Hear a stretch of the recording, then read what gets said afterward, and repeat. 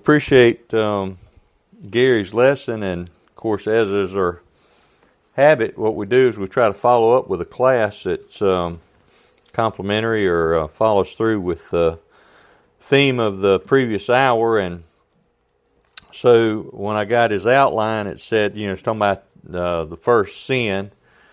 And when you begin to read that story, you pretty quickly find out, about these lasting consequences. So this is titled Lasting Consequences, Far-Reaching Effects, and thought we'd have a discussion of sin and what it means. I've noticed that even in what we would call the religious world today, that there's a pretty almost uncaring attitude towards sin. It's like, it doesn't matter. It's just natural. It's normal. You kind of hear, boys will be boys and all those kind of things. And seems like we just don't take it serious enough. And, one of the things I think often we think about is that, my choices affect just me. And, that's as far as it goes. So, if I mess myself up, who else really cares? That sort of thing. And it's just those attitudes. I think if we look at God's Word, maybe we can, if we own some of those attitudes, maybe some of this will help us. And so, I'm going to start with this Old Testament passage in Exodus 34. It says, "Then the Lord passed by in front of him and proclaimed, the Lord God, compassionate and gracious, slow to anger and abounding in loving kindness and truth, who keeps loving kindness for thousands, who forgives iniquity, transgression, and sin. Yet he will by no means leave the guilty unpunished, visiting the iniquity of the fathers on the children and on the grandchildren to the third and fourth generations." And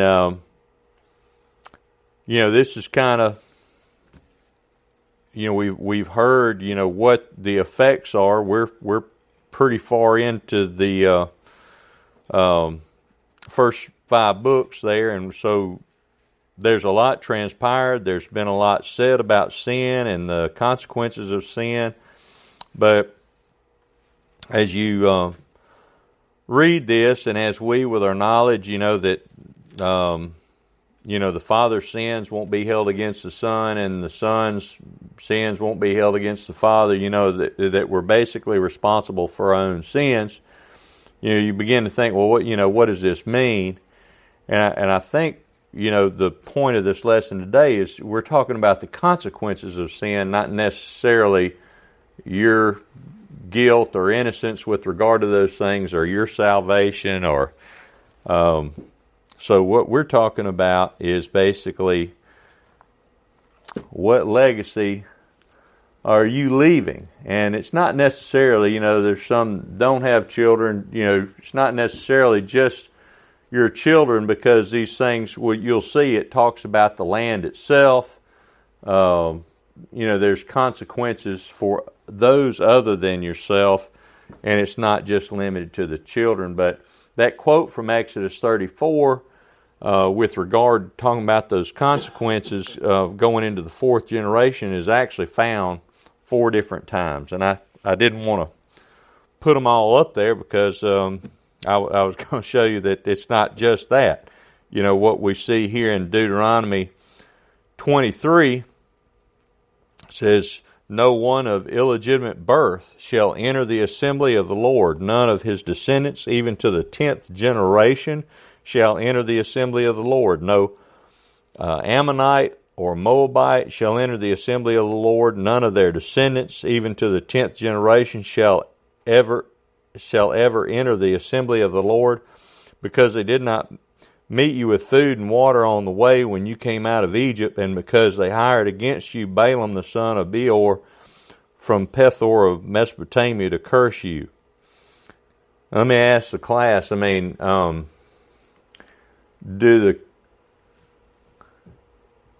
is God seemingly holding people responsible, or holding up consequences for people of sin that they didn't even actually commit. And then, is that what that says?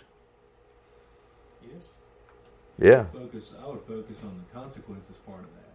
Right. Exactly. Those consequences. Yeah, but, the consequences of sin, I guess what I'm saying is, does God take them away? Okay. So, depending on how you want to phrase it or look at it, but who ultimately is holding those consequences? Where do those consequences come from? It comes from our transgression, true, but it also comes from transgressions of the folks before us. Like all of the people that suffered in the captivity, were they the ones that actually caused the captivity to come about? No. Okay, so when we have these attitudes that well, my choices are mine and the consequences are mine, and we have that attitude that I can choose what I want and nobody else suffers for it. Is that true? That's not true. All right. So let's keep reading. As Judges starting in 2:10. All that generation also were gathered to their fathers, and there arose another generation after them who did not know the Lord, nor yet the work which he had done for Israel. Then the sons of Israel did evil in the sight of the Lord, and served the Baals, and they forsook the Lord, the God of their fathers, who had brought them out of the land of Egypt, and followed other gods from among the gods of the peoples who were around them, and bowed themselves down to them. Thus they provoked the Lord to anger. So they forsook the Lord and served Baal and Ashtaroth. The anger of the Lord burned against Israel, and he gave them into the hands of the plunderers who plundered them. He sold them into the hands of the enemies around them, so that they could no longer stand before their enemies. Wherefore they went, wherever they went, the hand of the Lord was against them for evil, and as the Lord had spoken, and as the Lord had sworn to them, so that they were severely distressed. And Gary talked a lot about this in his lesson. So, I found this, it's like Satan's big lie. It's like sin will make you happy and there are no bad consequences. Is that what the devil's selling? And another part of that, we might have that attitude, well, if it's only going to affect me, it's my choice, I do that, nobody else suffers. Well, is that another one of Satan's big lies? Because, let me ask you this, would you maybe, I know my kids would do this because I've seen them do it. They know what the consequence is going to be for them, right? They know they're going to get whooped if they get caught doing this or that, whatever. Okay. Do sometimes they do it anyway? Anybody in here got parents? Sometimes they know what the consequences are and they just go ahead and do it anyway?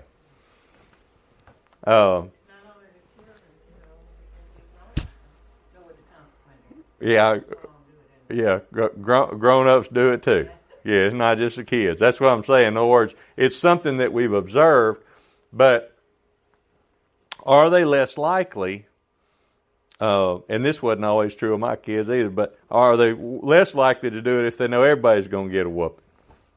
And it's like, well, who all can I bring in here to my suffering or whatever? And when you think about it like that, when you try to sort out the truth with regard to sin and who what the consequences are, does it help you to stay away from it? If you think about a legacy for sin for your kids and your grandkids, a legacy of bad choices for them, are you less likely to do those things? Someone with a heart that's wanting to do right or wanting to try to do what's right, you would think would fall into that, try to think ahead a little bit and like, look, I don't want to drag.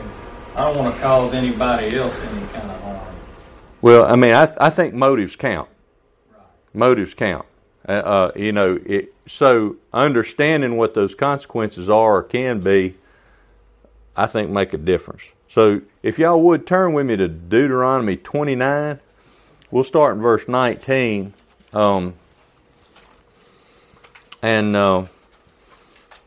Matt, when you get there, would you read that aloud for us? And let's just all read that together. 29, 19 through 29.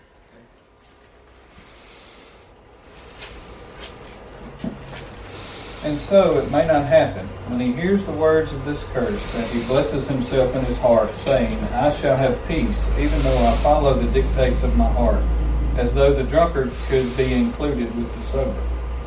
The Lord would not spare him, for then the anger of the Lord and his jealousy would burn against that man, and every curse that is written in this book would settle on him, and the Lord would blot out his name from under heaven.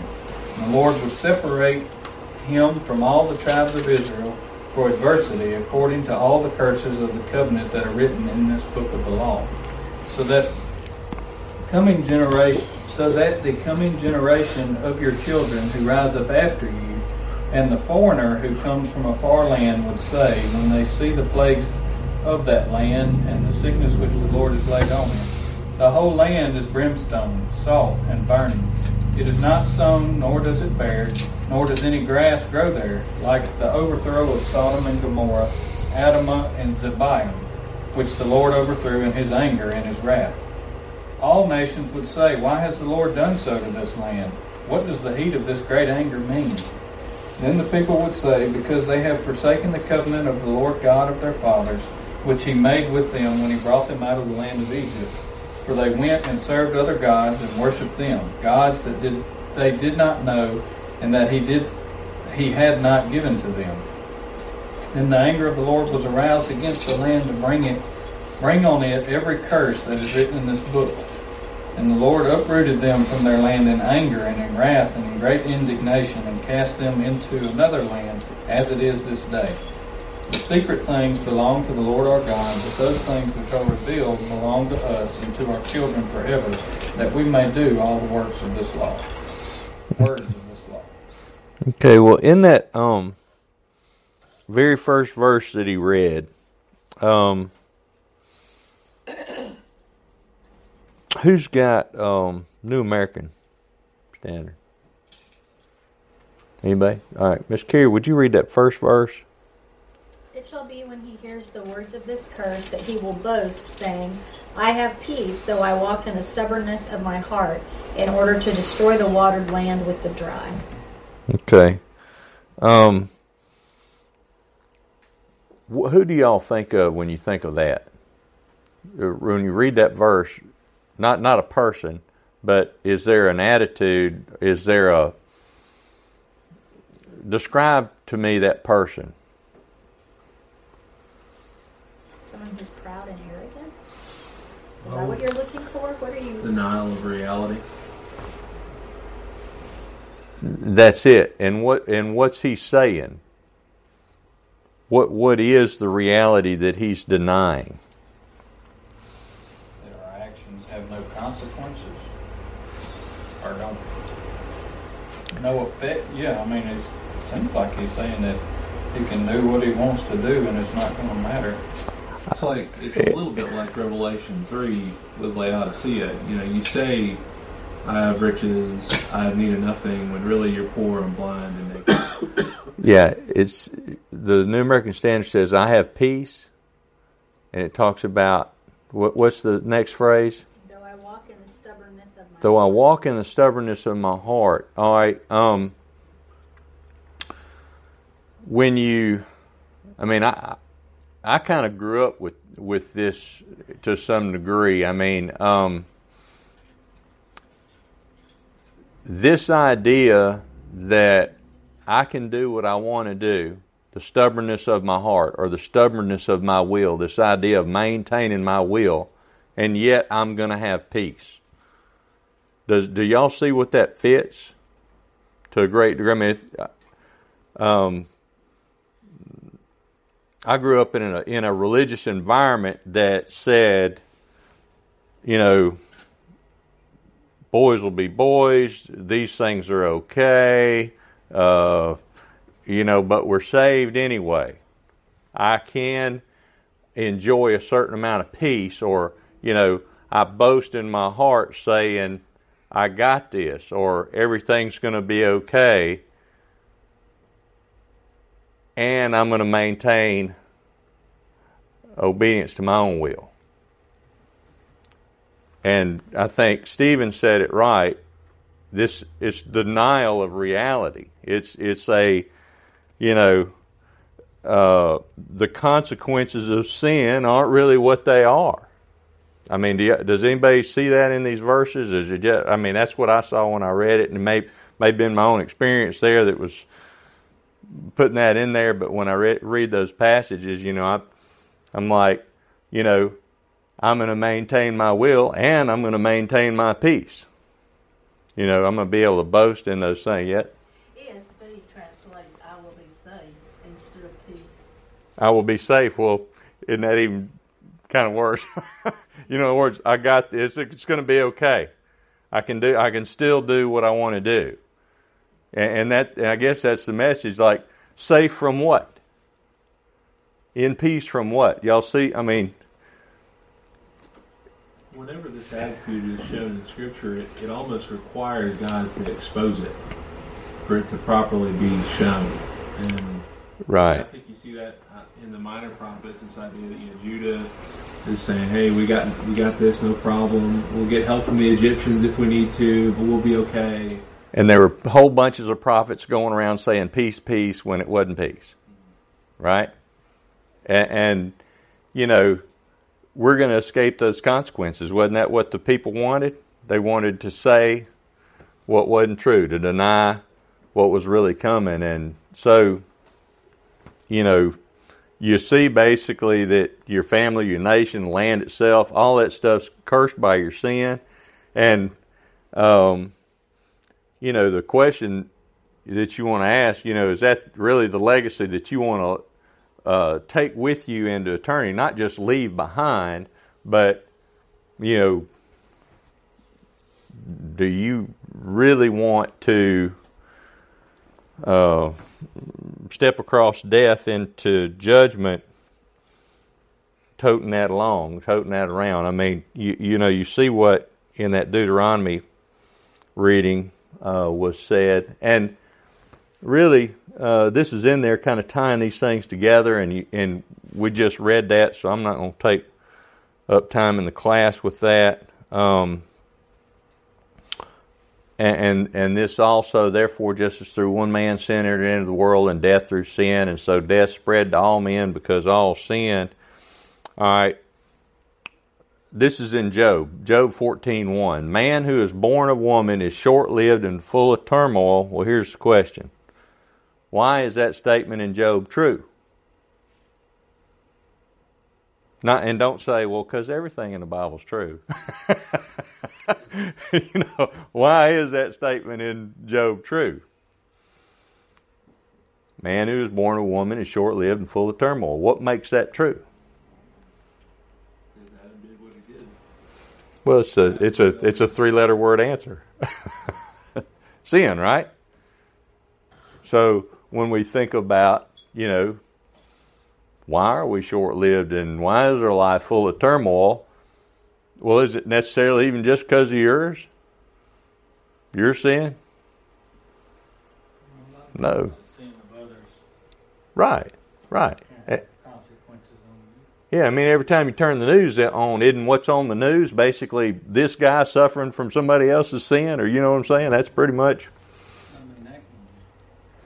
We see it everywhere. It's everywhere. Right. Someone else's sin can affect another person's life. From broken families all the way. Yeah. So how powerful is that lie that I get that choice and I choose my own consequences, and that's as far as it goes? That's a huge lie. Just on that same point, part of watching the news, you're seeing some of the outcropping of, for example, bad decisions of leaders in the world. I'm not just talking about our leaders, but other parts of the world too. Sure. Their actions are not without consequence. Right. And often people will see and experience that consequence to their detriment. Right.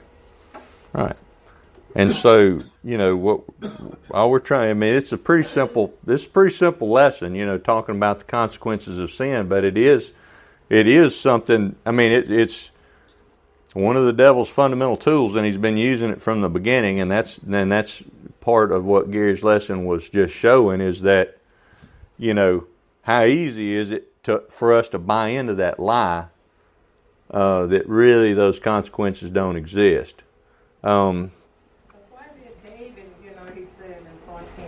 When he went unto, he said, the Lord looked down from heaven upon the children of men to see if there was any. I mean, he was talking about children that was any to see if there was any that understood and see God. And there wasn't any. That's why Jesus had to come, because there wasn't. Yeah.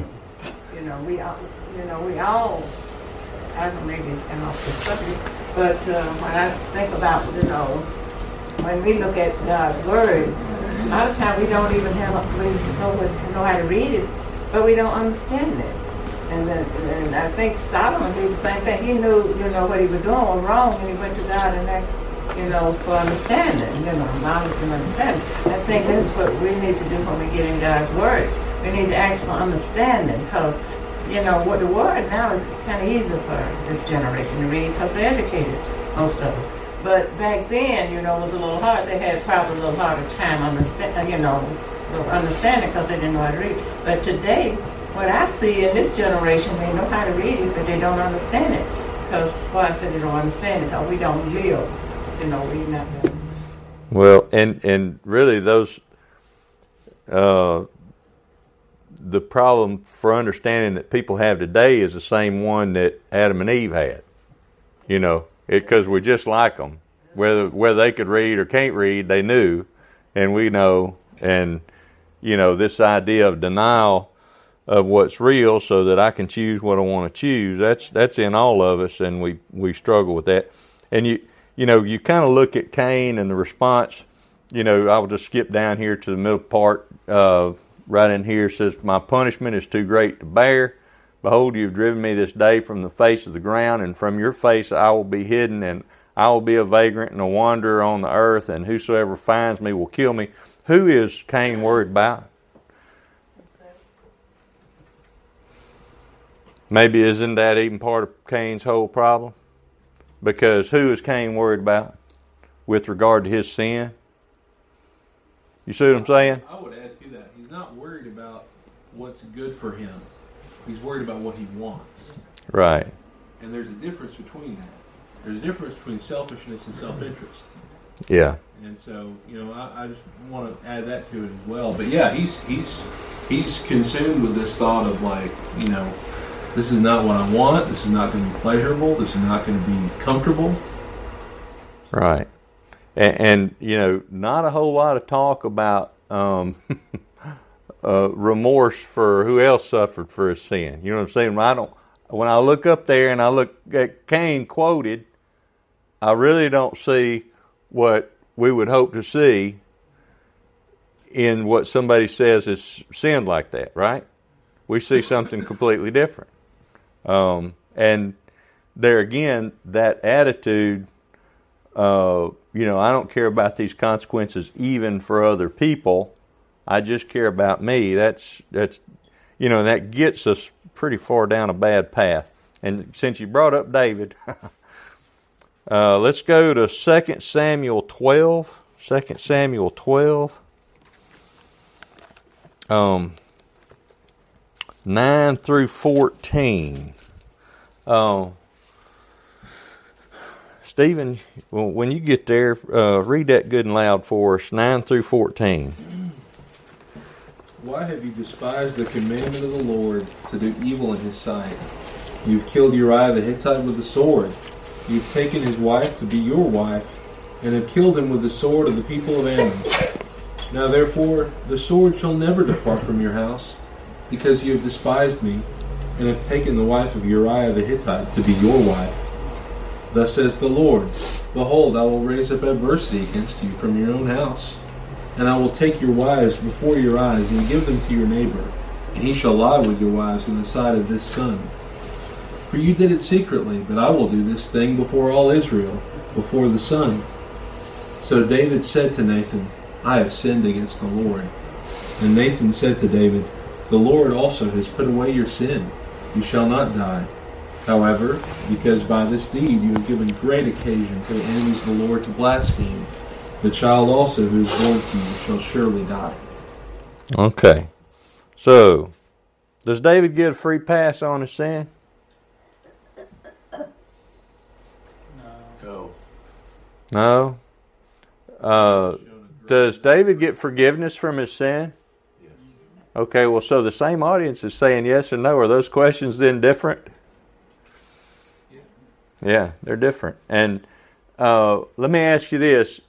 Y'all are a smart bunch. When Nathan's telling the story in the first part of the chapter, is there a sheep in the story? And who's the sheep in reality? Bathsheba. All right. Exodus 22:1 says, if a man steals an ox or a sheep and slaughters it or sells it, he shall pay 5 oxen for the ox and 4 sheep for the sheep. I don't know if it's got anything to do with anything. Not sure what it means. But David lost 4 sons and or suffered 4 calamities as a result of stealing that sheep. I don't know if y'all ever really thought about that, but did David's sin come without consequence? And I know everybody in this room knows that answer. But beyond that, did everybody that suffered as a result of this sin, was it their sin that they were suffering for? Or his? Some of it was both, probably. Some of it was both. Yeah, some of it was both, for sure. But some of it was not. What about the baby? Right, like the child dying had nothing to do with Had nothing to do with it. the child. That same thing, and you may be getting to it, that same thing happened when Uzzah touched the ark. Mm-hmm. You know, there was a reason why the ark was falling down. It's because it was on the ox cart in the first place. David had allowed it to be pulled that way. You know, Uzzah died because of David's mistake. Mm-hmm. Right. And yet, David is treated with such grace and mercy. How many people died as a result of David's sin and numbering the people? 70,000 was the number. Who? That's interesting. I was just thinking about that. Maybe fixing to say that. But you talked about an attitude of someone who cares about the suffering they caused. In that story, it seems like that was getting to David bad, that these people were dying because of him. Just imagine what that would have been like for anybody that had this much of a heart. I don't know for sure. Maybe this is obvious to everybody else but me, but I've always thought that the reason that David wasn't allowed to build the temple was because just he had killed too many people. But if I remember correctly, the reason is that you have too much blood on your hands, basically, and blood. And then when you think about this, when you think about all the people that suffered for his sin, you know, what if that's what the Lord is really talking about there? Is that you have too many people that have suffered, and you pull in what Ezekiel says, right? That your actions can lead to someone else's blood being on your head, basically your fault. Right. I never thought about it in that. Again, everyone else may get that except for me, but I just hadn't really thought about it in that context. Well, do you think more people suffered as a result of David's sin, more people died as a result of his sin, or died as a result of him being just super bad in battle? I think in that one instance that we're just talking about, we would know the answer to that. All right, this is really, believe it or not, the scariest part to me. This is the part that scares me. Matter of fact, a lesson just such as this is one that's probably got me here today. You know, understanding what these next verses really say and what they mean to an individual person, should scare somebody to death who repeatedly turns their back on the truth, who repeatedly, as a habit, involves themselves in sin or transgression. This is, to me, the scariest part. John 12:40, He has blinded their eyes and He hardened their heart so that they would not see with their eyes and perceive with their heart and be converted, and I heal them. Okay.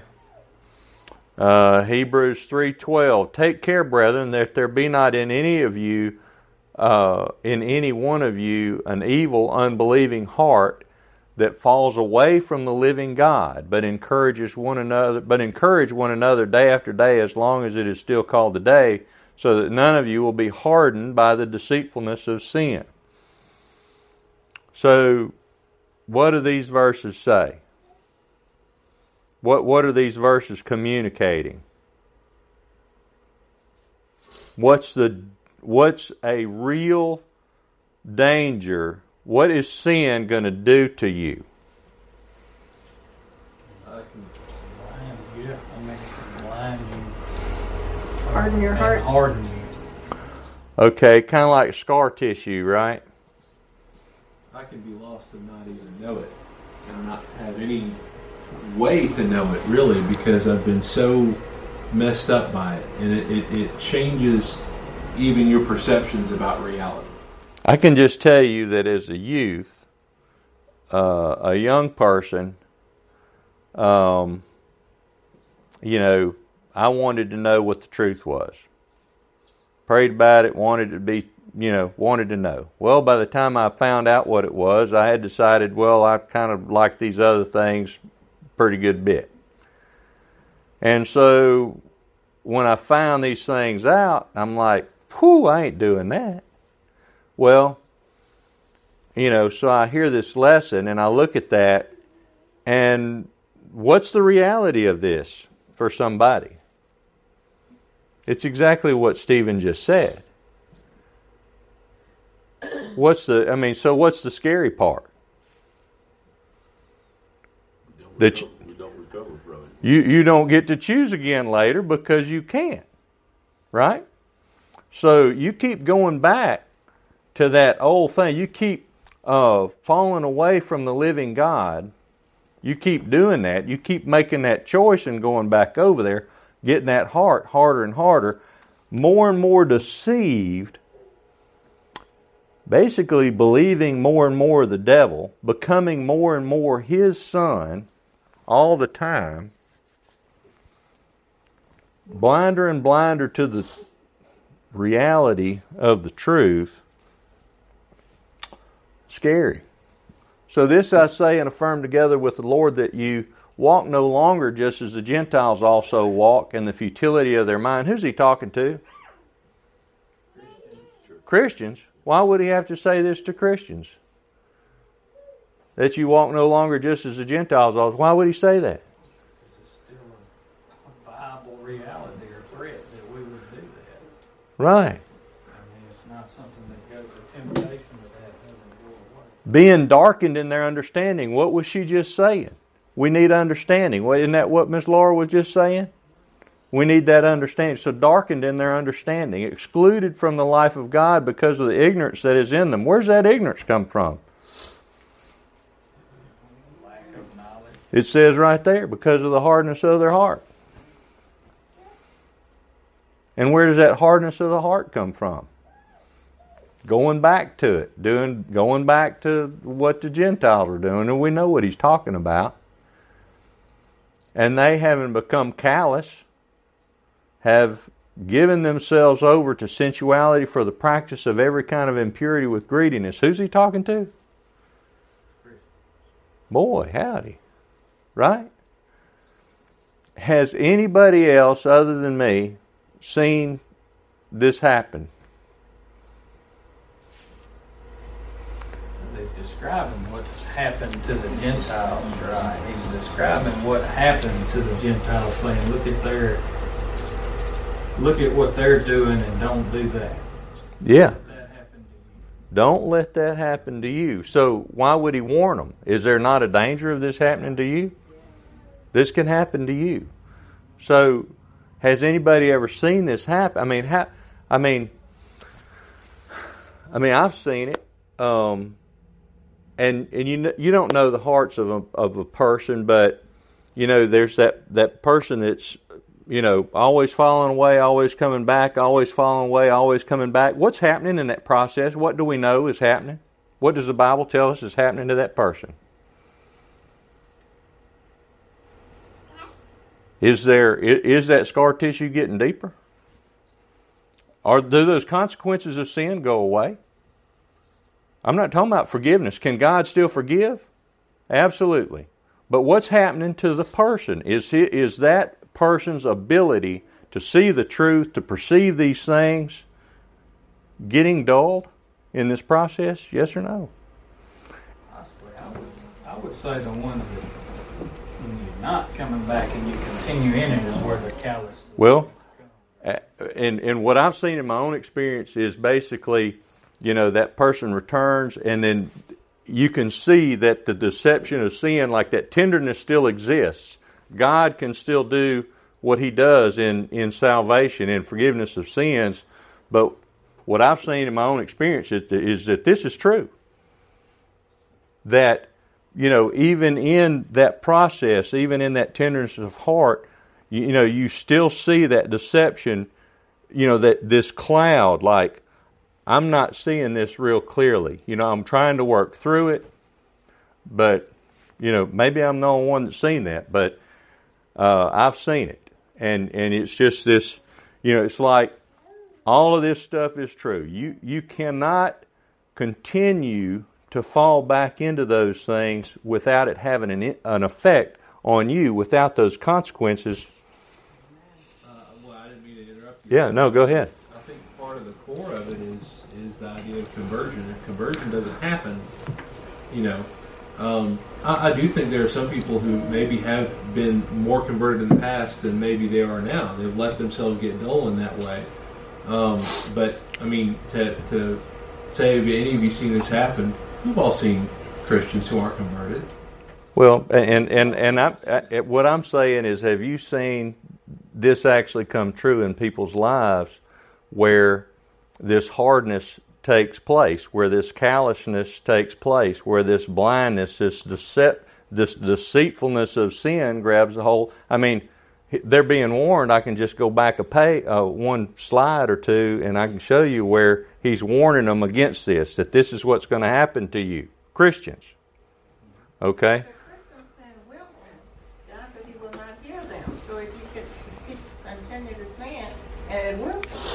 Yeah. God said He will not hear you. And then, like some people tell me, God hears sinner. God don't hear no sinner's prayer. We got to be in fellowship with God. Mm-hmm. And if we're in God and we're His children, then we have the Holy Spirit to lead and guide us. We're different from the world. So we ought to know by knowledge and understanding that we have something to help us to do what we're trying to do. Right. And it seems to me what you're saying too is that the more we go kind of back and forth and get more dull, the more consequences we're piling up, the more regrets we're piling up later on. Well, or your ability to see that you should regret. Right. It gets dulled. Like, that if indeed these verses that we're reading are true, what this is saying is that, the effect that it had on the Gentiles is the effect that it's going to have on you if you don't stop. Go ahead, Andrew. I saw your hand up. It does seem, at least that, from, I guess, my own experience, that every time you let Satan in any kind of battle, it does become harder to break away from whatever that sin is, and if it's repeated, it just gets harder and harder and harder and harder. And like you say, forgiveness of God is always available to all of us, but it can cloud your vision and the ability. His ability is not dulled. His ability is not shortened. It's not anything on his end that's getting messed up. It's you. I can't help but think of King Manasseh in this context, because he lived just about his whole life in supreme wickedness against God. I would call, he was one of the worst kings of Judah. And then they take him away to Assyria, and while he's in prison, he repents. He comes back. He tries to do the right thing. But the nation is already influenced in that way. His children are already influenced in that way. There's nothing he can do to stop that. And that's sad. That's tough. Right. But, the wonderful hope that we have is that as individuals, we can change, we can get it right, but we do bear with the consequences as time goes on. Gary, are you any chance in Job 15 already? Job 15, 20 through 35. Job 15, 20 through 35. The wicked man rises with pain in all his days, and the number of years is hidden from the oppressor. Dreadful sounds are in his ear, and prosperity, the destroyer, comes upon him. He does not believe that he will return from darkness, for a sword is waiting for him. He wanders about for bread, saying, "Where is it?" He knows that a day of darkness is ready at hand. Trouble and anguish make him afraid. They overpower him like a king ready for battle. For he stretches out his hand against God and acts defiantly against the Almighty, running stubbornly against him with his strong embossed shield. Though he has covered his face with his fatness and made his waist heavy with fat. He dwells in desolate cities, in houses which no one inhabits, which are destined to become ruins. He will not be rich, nor will his wealth continue, nor will his possessions overspread the earth. He will not depart from darkness. The flame will dry out his branches, and the breath of his mouth, and by the breath of his mouth he will go away. Let him not trust in futile things, deceiving himself, for futility will be his reward. It will be accomplished before his time, and his branch will not be green. He will shake off his unripe grape like a vine, and cast off his blossom like an olive tree. For the company of hypocrites will be barren, and fire will consume the tents of bribery. They conceive trouble and bring forth futility. Their womb prepares deceit. Okay. Verse 34, you got that New American Standard on verse 34. I want y'all to hear the New American Standard on verse 34. You got Job 15:34? Almost. Okay. For the company of the godless is barren, and fire consumes the tents of the corrupt. All right. There's all these different things that are said in here, but, that verse 34 kind of jumped out at me. I mean, that's, not many of us live off of a vineyard. Some of these things are talking about things that seem more physical and less relational, but for the congregation of hypocrites shall be desolate. What's it say in New American Standard? For the company of the godless is barren. Okay. And when it's talking about this word company or congregation, it's basically those in your companions. So to some degree, this whole block of verses is talking about, an emptiness of life in sin. The emptiness of, or the lack of real substance in life. The things that are most important in life, and certainly in death or after death, aren't yours. And when we honestly consider, those consequences of sin that we observe, we see that those things are true. We see in Psalms that there's no soundness in my flesh because of your indignation. There's no health in my bones because of my sin. That's kind of almost like a summary to some degree of that passage that we just read in Job. Good understanding produces favor, but the way of the treacherous is hard. There again, going back to what Miss Laura said, this idea of having an understanding, understanding these things has a way of producing the things in life that have value. But the way of the treacherous is hard. And I think, there again, that's what these passages in Job say. He who conceals his transgressions will not prosper, but he who confesses and forsakes them will find compassion. Just some real fundamental things to think about as we think about this subject.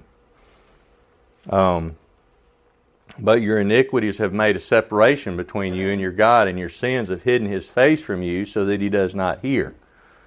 Does God not hear? He hears, just the idea of don't be asking favors from him when you're doing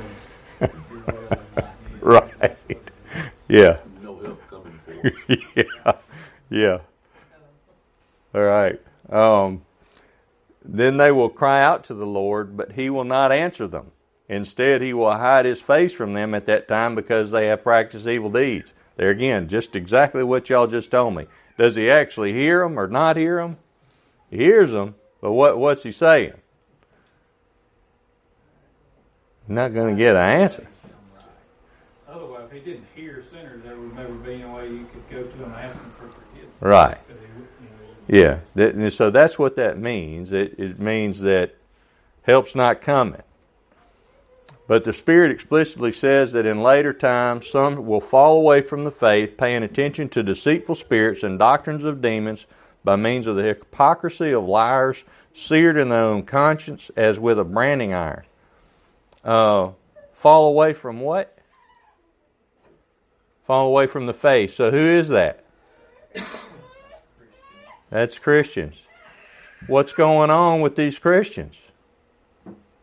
Paying attention to something else. Well, what's happening to them? What's happening to them? What's the last part of that verse say? What's happening to these people? Same as like that callous type situation. Right. And so what's the scary part of that? Could be me. Well, I mean, and so let's say I've got a tender heart to my sin and I want to come back. Can he forgive me? Will he forgive me? Sure he will. All right. But what happens is just what Andrew said. It's just less and less likely all the time that you're going to get back to that spot. A lot of times I think, especially when you're young, well, I'm going to be that person 10 years from now. That's on my list. I'm going to be that guy or that gal 10 years from now. That's who I'll be. But right now, I haven't got time for that. I haven't got time to be that person, or, really I don't want to be that person just yet, but I'm going to be that person. What happens when you do that? It's possible, based on what we've been looking at, it's possible that you can't see that, what that person is. When it comes time that you thought you was going to be that person. Right. Yeah, it's just scary stuff. Maybe I should correct this because I didn't understand it myself. John 9:31, God hears the sinner's salvation prayer when he's praying to God for sinners being saved. But it says in 31, in my Bible, it said, now we know that God hears not sinners. But if, this man is a worshiper of God, then he hear him. But, the way I see it now is you got to want to be saved. Those that seek him will find him. Right. All right, so... We kind of set it around it, but I think it was along with what Andrew was saying and a little bit along the idea of a seared conscience or being calloused. Every time, and this is just what I've seen in myself, is when we do mess up and sin and give in to temptation, whatever that is, and we get a little taste of that, it makes it harder it makes that temptation something you got to continually fight against, seems like. Yeah. It just, like it keeps it in your mind, and it's harder to overcome that. Or it won't, that temptation wouldn't go away, I guess is what I'm trying to say. And it may appear more often or more readily because you gave into it that time. Right. Those consequences is negative. So I'm going to just read these last couple. But if you will not do so, behold, you have sinned against the Lord, and be sure your sin will find you out.